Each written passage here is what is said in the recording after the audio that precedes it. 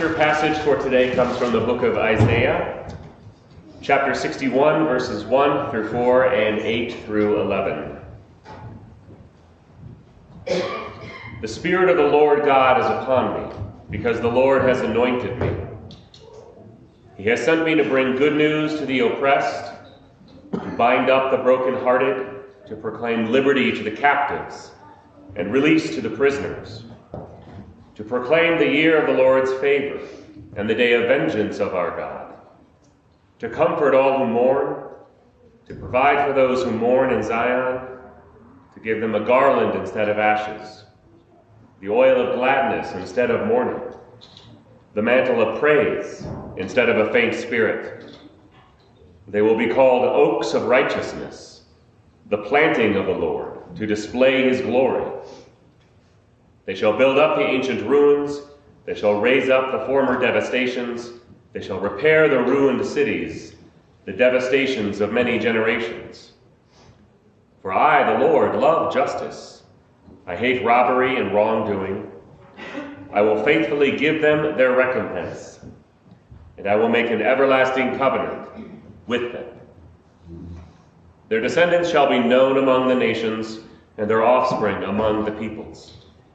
All who see them shall acknowledge that they are a people whom the Lord has blessed. I will greatly rejoice in the Lord. My whole being shall exult in my God, for he has clothed me with the garments of salvation. He has covered me with the robe of righteousness. As a bridegroom decks himself with a garland, and as a bride adorns herself with her jewels. For as the earth brings forth its shoots, and as a garden causes what is sown in it to spring up, so the Lord God will cause righteousness and praise to spring up before all the nations. Let's pray. Lord, thank you for your word. Our hearts are the soil. Whatever the ground is like, Lord, prepare it for your word to germinate, grow, and bear fruit for our neighborhoods, the world, and our own souls. In Christ's name we pray. Amen.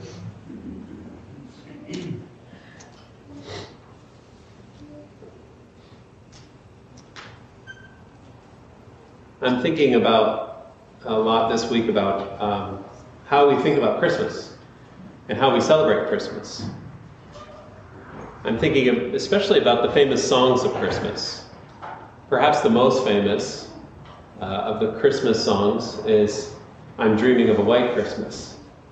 When it first came out, I read that there was an uproar over this song among the Christians because it says nothing about Jesus, nothing at all. But that's not really actually the problem I have with the song. The thing that intrigues me most about the song is it's a song about a dream. It's a song about the past, of the way things used to be. Dreaming of a white Christmas and wanting that again. And it seems that this is one of the ways, at least, that we celebrate Christmas, is this whole idea of wanting to Christmas to be like it used to be. Most of us, I think, have a memory of a really positive Christmas or something that meant a lot to us. And the hope that we have going into Christmas is that this Christmas will be like one that has come before. The Christmas songs in the Bible, and by that I mean the ones that are sung by Jesus' mother and Jesus' uncle, Zechariah, those Christmas songs are very different. They're not about anything in the past. They're about a dawn breaking over us. They're about a new future that is coming into the present. Mary's song is a lot less like Bing Crosby and a lot more like Rage Against the Machine when she says, "The rulers have been brought down from their thrones, the poor have been lifted up, the hungry have been fed, and the fed have been sent away empty." That's her Christmas song. Zechariah's song is about about the dawn breaking and the way of peace that has been laid out in front of us. For them, the past is part of Christmas for sure, but the past is only there as partial. Christmas is fulfillment. These two visions come into conflict when our passage this morning gets preached by Jesus. This passage that Adam read for us earlier is actually Jesus' very first sermon. And he preaches it in his hometown. And when he preaches it, this is the first major sign of conflict in Jesus' ministry. Jesus comes home to his hometown, and to be honest, it's not at all like the Hallmark movies. Hallmark movies, as you know, and it's every year around this time I complain about them, and so it's the annual complaining about the Hallmark movies. So here we go. As you all know, the Christmas Hallmark movies are about someone coming home. It's usually a high-powered executive who's gone off to the big city, and no one really knows about her like small-town rural roots, but she's called back home for a family emergency. And when she comes back home, she meets her old high school boyfriend, who has some sort of job in the trades or maybe like farming, where he can still wear a flannel and be fit, but is doing pretty well. And they reconnect, but their lives are so different, so it's a real clash. And so there's fighting usually in the beginning, and of course a golden retriever's in there somewhere. We don't know where.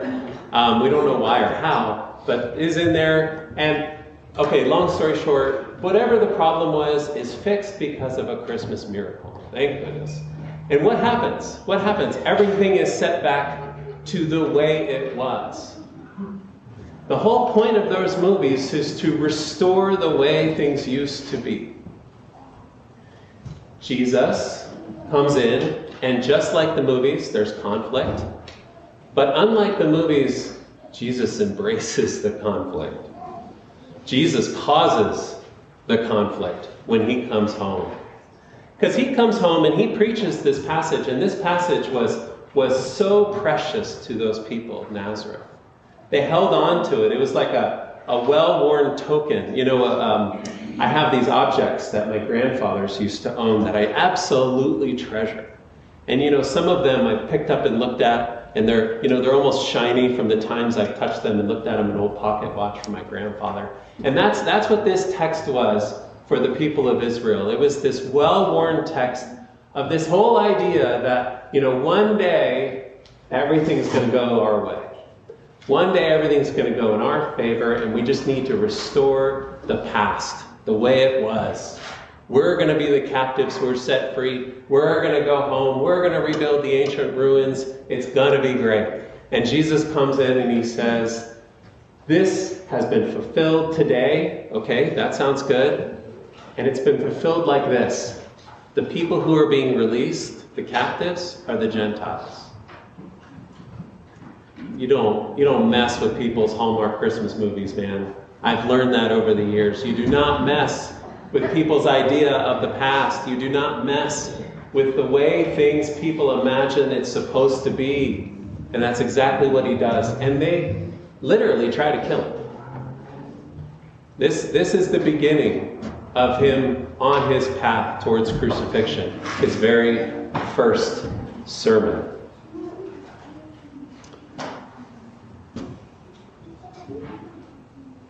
As I said, he applies it to Gentiles. He applies it to Gentiles because he realizes that this passage is not just about the past, it's about a future, a new future that people had not expected. This is the thing that we struggle with, and I think we struggle with it the older we get. This relationship that we have with time, the way we experience time. That the older we get, anything that is new that comes along, the sheen wears off a little bit more quickly. The energy of it seems to wane. Kids, they hit puberty. It's so gross. They smell so bad. Second week in a row I've talked about how bad kids will smell. It's true. It's a thing in my life. The excitement of a new job that wears off. You know, you get it and then something happens. Vows seem to be tarnished, things like this. Even when something genuinely new does come along, we will often look at it a little askance and say, I wonder how long this will last. And then we seem to retreat more and more, not into the promise of something new, but more and more into the past. And as we retreat into the past, what ends up happening is we get a little bit stuck in the past. And then that awful last line from The Great Gatsby, maybe some of you remember it from F. Scott Fitzgerald, that awful last line where he looks at the boats and how the boats are being continually hit by the waves, and he imagines that we're all sort of borne back ceaselessly against the tide.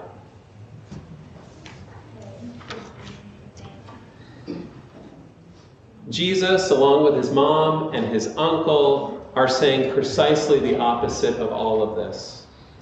That his birth has genuinely and actually and tangibly changed time, changed our relationship with time.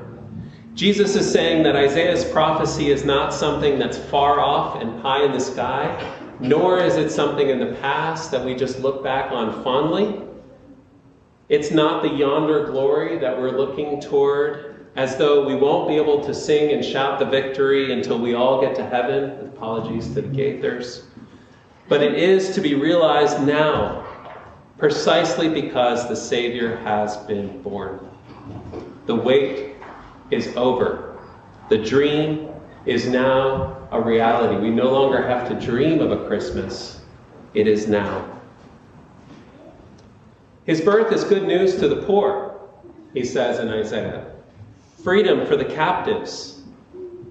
The proclamation of the year of the Lord's favor. What is that? The year of the Lord's favor is a reference to Leviticus. It's a very concrete moment in the life of the history of Israel. Every 50th year, all the debts would be forgiven. If you were stuck on somebody's land farming for them, you got to get off of it. If you had loaned somebody money, your debt is gone. Everything is reordered every 50th year. That was a tangible, practical thing that happened, and it was called the year of the Lord's favor, or the year of the Lord. I'm thinking today about how some people have not just dreamed about these things, but have actually lived them out. How there are economic, tangible, and practical ways that people have looked at these verses and said, well, wait a second. Maybe there are alternative ways of living in the world, and maybe we can live those ways. One of the ways I'm thinking of is ways that churches have attacked debt and have done something different about debt. And I think we all have a general idea that there are approaches to debt that we can all take, practical things we could do differently. So for instance, I'll never forget, it's an SNL sketch from a while ago. I think it's Steve Martin. And he comes up with this brilliant way to get rid of debt. And so he comes to this family at the kitchen table and he says, I have this new surefire way of getting rid of debt. And they say, what is it? We'll pay anything. And he says, here's my book. My book is called Don't Spend So Much Money, or something like that. And they're like, really? Like, how much is your book? Well, it's free. What does your book say? It just says that. Well, is there a payment plan? Well, what can we do to learn more about this? And he says, it's simple. Just don't spend so much money. But we know it's more complicated than that. And so some folks like Dave Ramsey have come along to give some practical things. And they have helped quite a lot of people. But some churches have actually taken this a step forward where they've said, how can we actually eliminate debt for people even though they don't deserve it? And so some churches have pooled together money and then asked people, what's your debt look like? And they've said, we're going to do two things. We're going to release you from the actual debt. We're just going to pull together money and pay the debt. And we're going to release you from certain habits in your life that keep generating this debt. And so we're going to get together in groups and we're going to talk about this stuff. And we're not going to have any shame, because shame is one of the things that drives us into debt. And we're going to be open and honest about our spending habits. And we're just going to eliminate this. Eliminate it. That's the year of the Lord's favor. That's the Jubilee. That's a way of freeing people, releasing them to do what God has created them to do instead of being under debt all the time. When Jesus and Isaiah, they talk about releasing the captives, we all have a sense of captivity, but I'm also thinking of practical, like real incarceration. Samantha and I have been talking with a young man who's intent on helping people who are coming out of incarceration and helping them to stay out of it. Samantha herself is working on. Samantha didn't know I was going to make her a topic in the sermon, and usually I ask permission, but I thought she'd be okay with it. But she's working on something called restorative justice, an alternative sentencing, which is to say, how do we actually liberate people from this system so they don't keep going back in and are continually in captivity to incarceration, to the criminal justice system, and so on and so forth. What does that look like? That's another example of exactly what Isaiah is talking about. And it's not something down the road that we have to wait forever for, and it's not something that happened in the past that we can just hold on to and say, wasn't that wonderful when we did this? It's something that is happening right now. But honestly, as I was writing this, the more I thought about it, the more I thought of everybody here. The more I thought of all of you. I was thinking about how all of you are doing what Isaiah talks about, how he says they're going to rebuild the ancient ruins, to build up the ancient roads, to restore those roads and repair those places so that they can be lived in again. I was thinking about all the different kinds of work that you're involved in and how all of that can participate in it. I was thinking of supply chains and the tech industry. I was thinking how many of you are raising children and checking in on your neighbors. Some of you are giving voice to books, helping people into their homes, earning income to support a family, and maybe even parents. Some of you support your parents. I was thinking of all you teachers and nurses and engineers instructing, healing, and building. I was thinking how some of you have been praying for and loving your kids and the kids of your kids. I was thinking about how some of you paint storage unit doors, and some of you build mowers, some of you repair bikes, some of you do art, some of you are engaged in craft. And I could just go on and on and on about the ways that you are involved in repair and involved in building up those places, and everything you do. That's a thing that's happening now. And it should be acknowledged as that kind of work. All of it is building up. All of it is repair. What we often miss is that the thing we happen to be doing is very much just like what happens in Isaiah, where he says, I've been anointed, I am called by the Lord and empowered by the Spirit to do something. This is what you have been anointed to do. You have been empowered to do what you are doing. It can be that way if you don't see it that way. And maybe you're stuck in a situation. Maybe you're stuck in debt. Maybe you're stuck in addiction. Maybe you're stuck in something else. And you want it to be this way. And the good news this morning is that it can be. The good news is that Christ's birth, the good news of Christ's birth, is that we can be free to be people who go and build and repair in the world. The mistake that the Nazarenes made, and the mistake, honestly, that most of us make, is easy to make, is that all the goodness that can happen is either in the past or waiting for us in the future. It can happen today. If Christ can be born in a cave in Bethlehem in any old time, honestly, just when he was born, then we can live into this goodness today. Christmas is a dream come true. The dawn really is breaking, and the Savior really is born. The impossible really is possible. Rulers can be brought down from their thrones. The humble can be lifted up. And the way of peace really has been put before us. We only have to walk it. And that is all. Amen.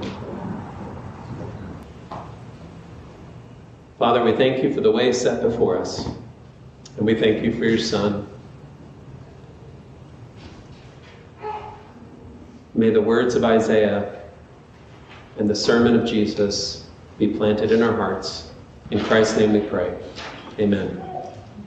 May the peace of Christ go with you wherever he may send you. May he guide you through the wilderness, protect you through the storm.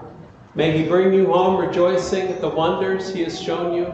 And may he bring you home rejoicing once again into these doors. Amen. Go in peace.